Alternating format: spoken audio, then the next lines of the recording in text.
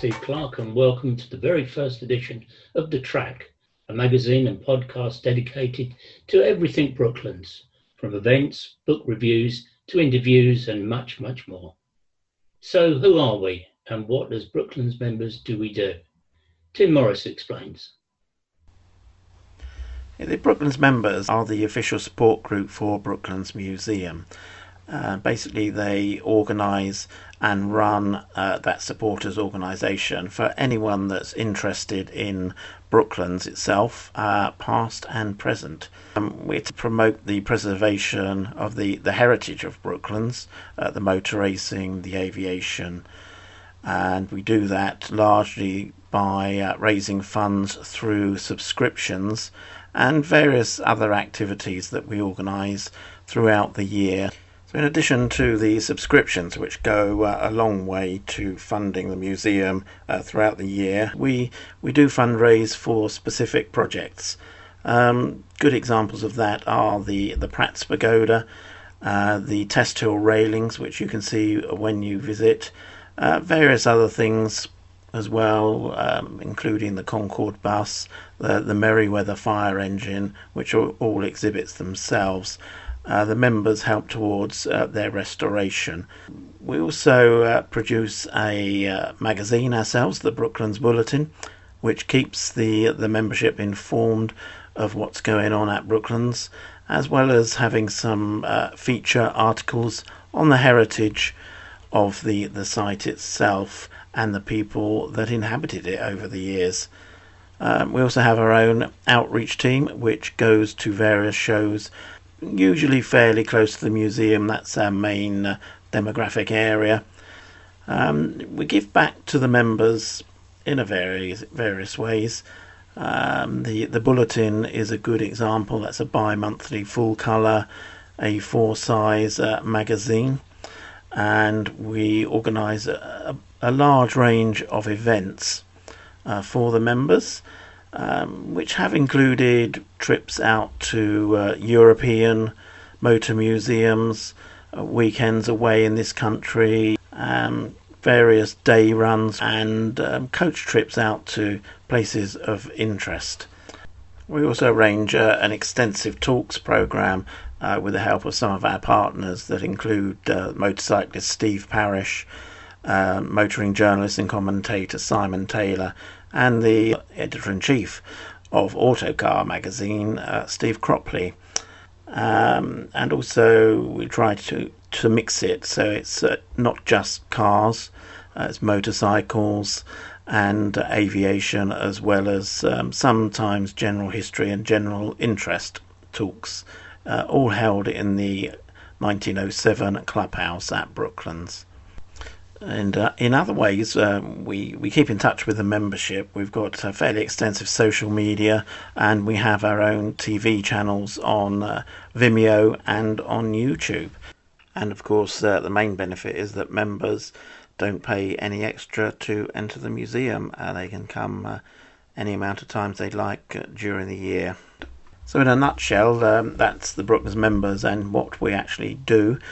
You can join the members by simply going to brooklandsmembers.co.uk or brooklandsmuseum.com, and once you're there you can join online and become a member immediately. We hope to see you soon.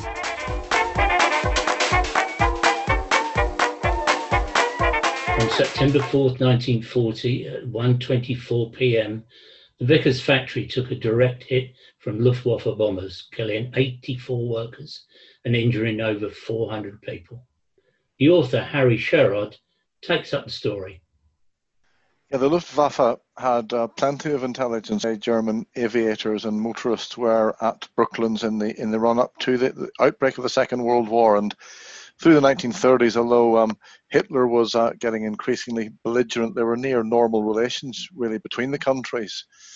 And so the Germans and the Luftwaffe in particular were completely aware of the Vickers and the Hawker factory, to the extent that they were able to compile an intelligence sheet that they drew up on the site, including the factories and the other infrastructure. So as far as the defence of the Britain was concerned, yes, we had what was called the Dowding system, named after Air Chief Marshal Dowding, and that involved the installation of what we now know as radar installations all along the south coast and along the North Sea coast as well. Back then it was called radio direction finding, or RDF. The word radar was kind of thought up later. So in brief, the system was that RDF would pick up raiders coming across the English Channel. But what I think a lot of people don't realise about radar or RDF was that it only looked out over sea. And as soon as German raiders crossed the coastline and were actually over southern England, radar actually had no role to play, and it actually fell then to the observer corps.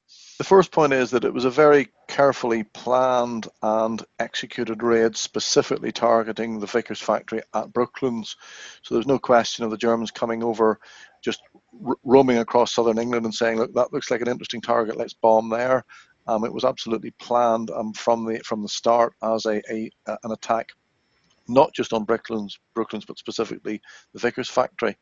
So the aircraft they used was the Messerschmitt 110, which it was a twin-seat, twin engine, primarily used as a fighter, but it could also be put into light bomber specification.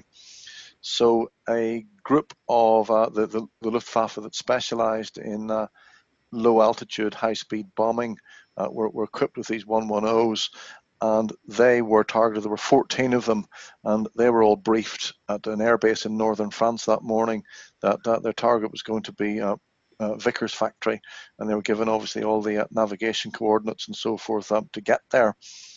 But in addition to the 14 attackers, there were also a large number of diversionary aircraft. They were all also Messerschmitt 110s, and the total force that took off from northern France was about 100, in fact, and they all obviously headed towards the south coast. They were picked up by radar, and RAF fighter squadrons were scrambled, and various dogfights took place, and a number of the 110s were shot down. But the actual raiding party, they only lost one aircraft out of the 14.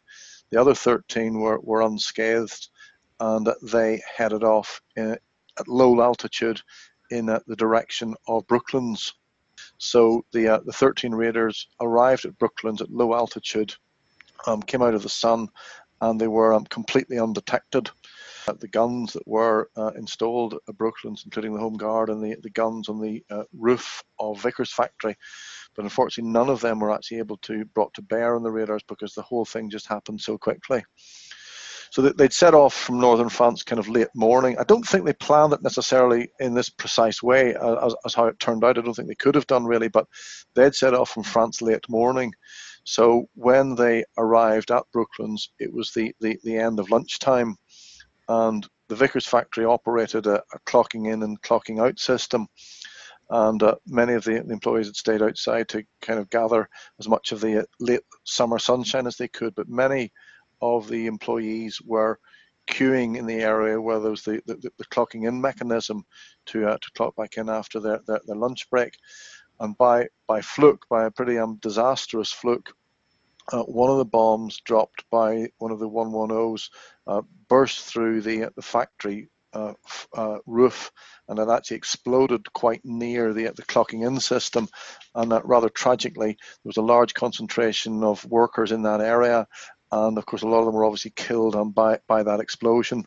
There was nearly 90 workers were killed by the explosion, and about 400 were injured. Yeah, the the machine shop and the wing shop and the repair hangar were all damaged. Superficially, you say, my goodness, the place was absolutely destroyed, and certainly it does look like a scene of absolute devastation with all the glass. There was a glass roof element to it and everything, and all of that smashed up, so it does look terrible. But there really is two different things. Destroying the fabric of a factory is relatively easy by dropping some bombs on it, but unless you're scoring direct hits inside the factory, you're not necessarily doing an awful lot of damage to the actual aircraft production machinery.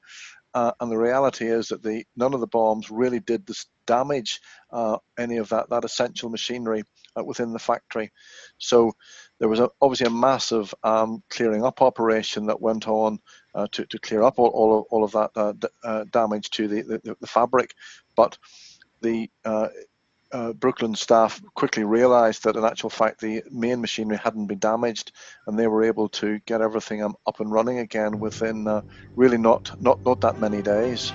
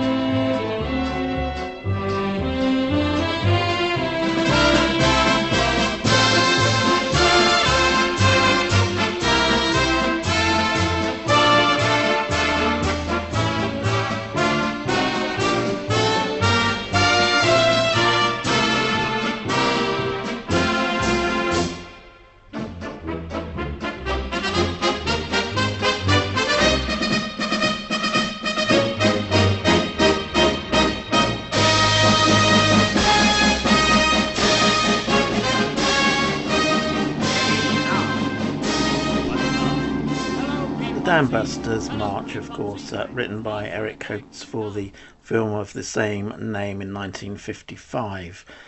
Not only does the Dam Busters have a connection with Brooklands through Barnes Wallis, of course, but that performance was by Billy Cotton and his band. Billy, as well as being a very well-known band leader from the 1950s and 60s on radio and TV, actually came out of the dance band craze from the 1920s. And he was also a well-known footballer and racing driver. And of course, he drove many times at Brooklands. The names of Lady Mary Heath and Amy Johnson are familiar female pilots in the early days of aviation. Well, today we meet the modern day equivalent. I spoke to Tracy Curtis Taylor in the first few weeks of lockdown. Tell us where you've been and where you've been flying. Well, the flying side of things really carried on once we got to Sydney in the new year of 2016. We went on, we shipped the Stearman out to America because we wanted to really take it around the world. And to go to America was a kind of homecoming for the Stearman, which of course is an American aeroplane. Boeing built thousands of these as basic trainers for World War II. So I wanted to fly across America, really to sort of invoke the old mail run, because that was another huge source of interest to me. And en route, of course, we stopped off at Wichita, where the Stearman was built in 1942. So America was a big one. But of course, I had to have two cracks at America, because on the first attempt in the May of 2016, I actually crashed in the Arizona desert, just taking off out of Winslow in Arizona. And we had a partial engine failure due to fuel contamination. And literally on takeoff, shortly after takeoff, the engine lost about 300 RPM of power, which was enough to stop it flying. So I just put the nose down and landed in the desert. And of course, it somersaulted spectacularly, practically wrecked the aeroplane. But Ewald and I, my crew and I got out safely. And of course, we filmed the whole thing. We had a film crew with us. They'd been flying with us the whole day through the Grand Canyon, through Lake Powell and Monument Valley. And this was just the last positioning flight of the day down to Phoenix. So it was an extraordinary thing to happen. I then had the wreck airlifted out of America and back to Europe, where Ewald and his team at 3G Classic Aviation in Austria-Hungary rebuilt the Stearman. I then took it back to America in 2017 and reflew it. So back to Santa Monica, right across America from coast to coast, with a fantastic finale in New York at Republic Airfield on Long Island. So amazing. So the crash in the desert, did it do a great deal of damage, or was it superficial? No, it was huge damage. The aeroplane was virtually a write-off. I mean, you know, when I hit the ground, and I hit it quite fast at about, I don't know, 70 knots, you know, the aeroplane hit and then sort of just kind of roared forwards about 20 yards. But I'd also struck a bush on the right-hand part of the undercarriage, and that ripped the right-hand wheel off and put me into a cartwheel, and I went through a full somersault, destroyed the wings in the process. I mean, the whole superstructure of the wings, you know, it's all wood and fabric, that absorbed the energy of the crash and really protected the cockpit in the front of it. So the cockpit was completely untouched, and we just stepped out of that. The airplane was upright, you know, landed on its belly, and we just stepped out to all intents and purposes as if we were just getting out normally, but the airplane was just destroyed around us. A remarkable escape, I guess you should say. Can't keep an old bird down, Steve. We spoke quite a while ago about the possibility of a film. Where are we with that? Well, of course, we made one documentary. You know, Nylon Films came on board and made a very nice documentary of the Africa flight. It was called The Lady Who Flew Africa. Yeah. The Aviatrix. And of course, it was all about Lady Heath's amazing flight up Africa in 1928. And this was this remarkable woman who had been one of our first Olympic athletes. She learns to fly. You know, she's winning then all the air races around Britain. She was phenomenally talented. But of course, her finest moment was this solo flight from Cape Town back to England in 1928. She was the first person note, to fly a light aircraft solo from the Cape back to England. But of course, history has not remembered her. It's a lost legacy. And part of our motivation was retelling her story, making the film, really through the medium of my flight. And that was then screened by the BBC and was extremely well received. So what we're doing now, we're making a sort of global documentary of all the flights. And we just finished that before Christmas here in London. Now, it's a rough cut, and we still need to raise the money to complete the post-production. So that's the next challenge, but I'm hoping that's going to be released next year. And of course, we'll then have a book to go with it. So this is the sort of the double challenge, really. So that's what I'm very, very preoccupied with right now.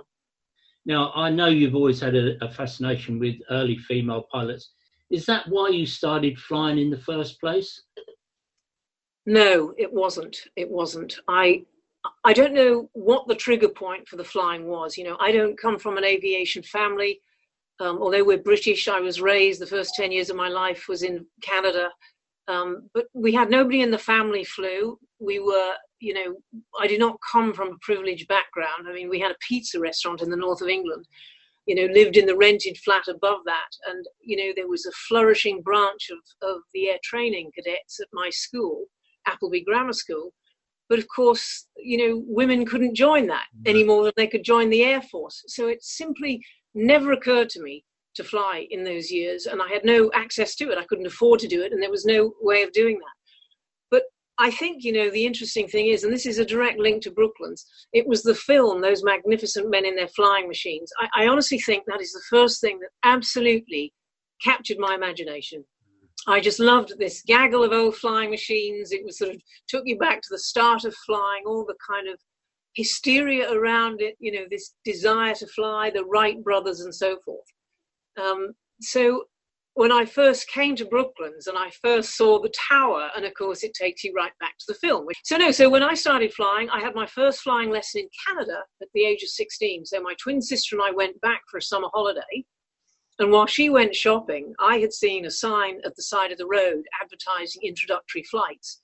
And I just said, that's me, $15. And I just went and had a flight. And the poor instructor, he was actually Austrian. He couldn't get rid of me. I mean, this enthusiastic teenager. And after our initial flight, he ended up taking me with him on a charter flight to Vancouver Island. So I ended up flying with him all afternoon.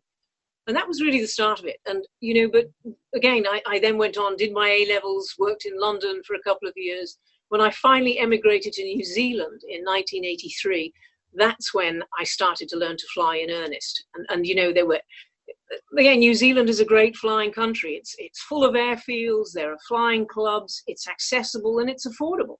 And that's where I started. So that was the move to New Zealand that was so significant. I would never have done that had I remained in England. My interest in the pioneers, I'd obviously heard of Amelia Earhart and Amy Johnson when I was really quite young. But it's only when you start flying old aeroplanes, and my interest was very early on. You know, when I got my private license, I then bought into syndicates with the New Zealand Warbirds, and I had for instance a share in a World War I replica, an SE-5A, which is a little single-seat fighter. So I used to do quite a lot of flying in that. But it's when you're flying these aeroplanes, the old aeroplanes, that you start getting interested in the people who flew them back in the day, in the 1920s and 30s. Flying was absolutely a global craze in the 1920s. You know, once Charles Lindbergh flew the Atlantic, that was, you know, the definitive solo flight. And suddenly into the limelight, we have the women of the interwar period. So this was Lady Heath flying Africa the year after Charles Lindbergh. We have Amy Johnson, you know, 1930, flying, you know, this amazing flight to Australia. And then we have the ones that followed. We have Beryl Markham flying the Atlantic. We have Jean Batten. There was Ellie Beinhorn from Germany. You know, women, there was this flourishing, and it was known as the golden era of aviation. And aviation, it was civil aviation. That was when the women really came into their own. And that has become the period of key interest to me. And it's that really that I was trying to evoke with my flights, with a view to inspiring this next generation. Because as you know, Steve, there are still few women in aviation. About 5% of commercial pilots are women. 5%. I mean, the statistics are frankly appalling. At a time when the industry is crying out for pilots, you know, women need to crack on with this. And that's what I was trying to do. So my flights weren't just flights. This was also a global outreach campaign to visit schools, mentoring groups, conferences, to get to as many women and young girls as possible to say, look, this is what these amazing women achieved in history, and this is an opportunity for you going forward. Lockdown has forced us all to think and do things differently. And here at Brooklands, we are no exception. Mark Jarman tells us more. Brooklands members Talks and TV team started 2020 planning the year's talks and events coverage. We expected to deliver in the region of 20 talks and cover 10 events around the museum, as well as a number of specials along the way. Our team is now in its 6th year of delivery, with over 100 talks and 250 videos under its belt, so we were looking forward to another eventful year. Little did we know what was to come. With the advent of lockdown in March, we had to completely rewrite the script. By the end of the month, we quickly understood the importance of continuing delivery to our members, with the museum closed and with no knowledge of how long this was going to last. We just had to find a way to communicate. And along came Zoom. We were able to continue with some of our talks, albeit without a live audience, and record interviews to be transmitted through our Vimeo channel and our SoundCloud podcast channel. And boy, have we had fun. We have produced 23 new pieces of work delivered via Zoom, ranging from 100 years of air traffic control, interviews with authors on book launches about Niki Lauda and Jochen Rindt. We recorded a video in August about a Formula One racing team from the 1960s and 70s called Shadow, with Simon Taylor, the well-known motor journalist, talking from the office in his apartment in Kensington, with the author Pete Lyons talking from his ranch in Southern California. We have interviewed Richard Noble, the holder of 2 land speed records, about his life in the fast lane and dealing with bureaucracy, politics and sponsors, in addition to designing vehicles that will travel at 1,000 miles per hour. And we've even interviewed Alan Trimble of Brooklands radio fame about hospital radio and how it all started. The future's looking bright as we plan a programme of live streams delivered through YouTube to potentially thousands of participants already engaged with our videos, delivered through our YouTube channel, where we can get up to 20,000 plays a month. Brooklands Museum is open again on Thursdays, Fridays and over the weekends plus bank holidays. Tickets must be booked in advance. Full details of how to be booked and get up-to-date information, go to brooklandsmuseum.com. Thank you for listening.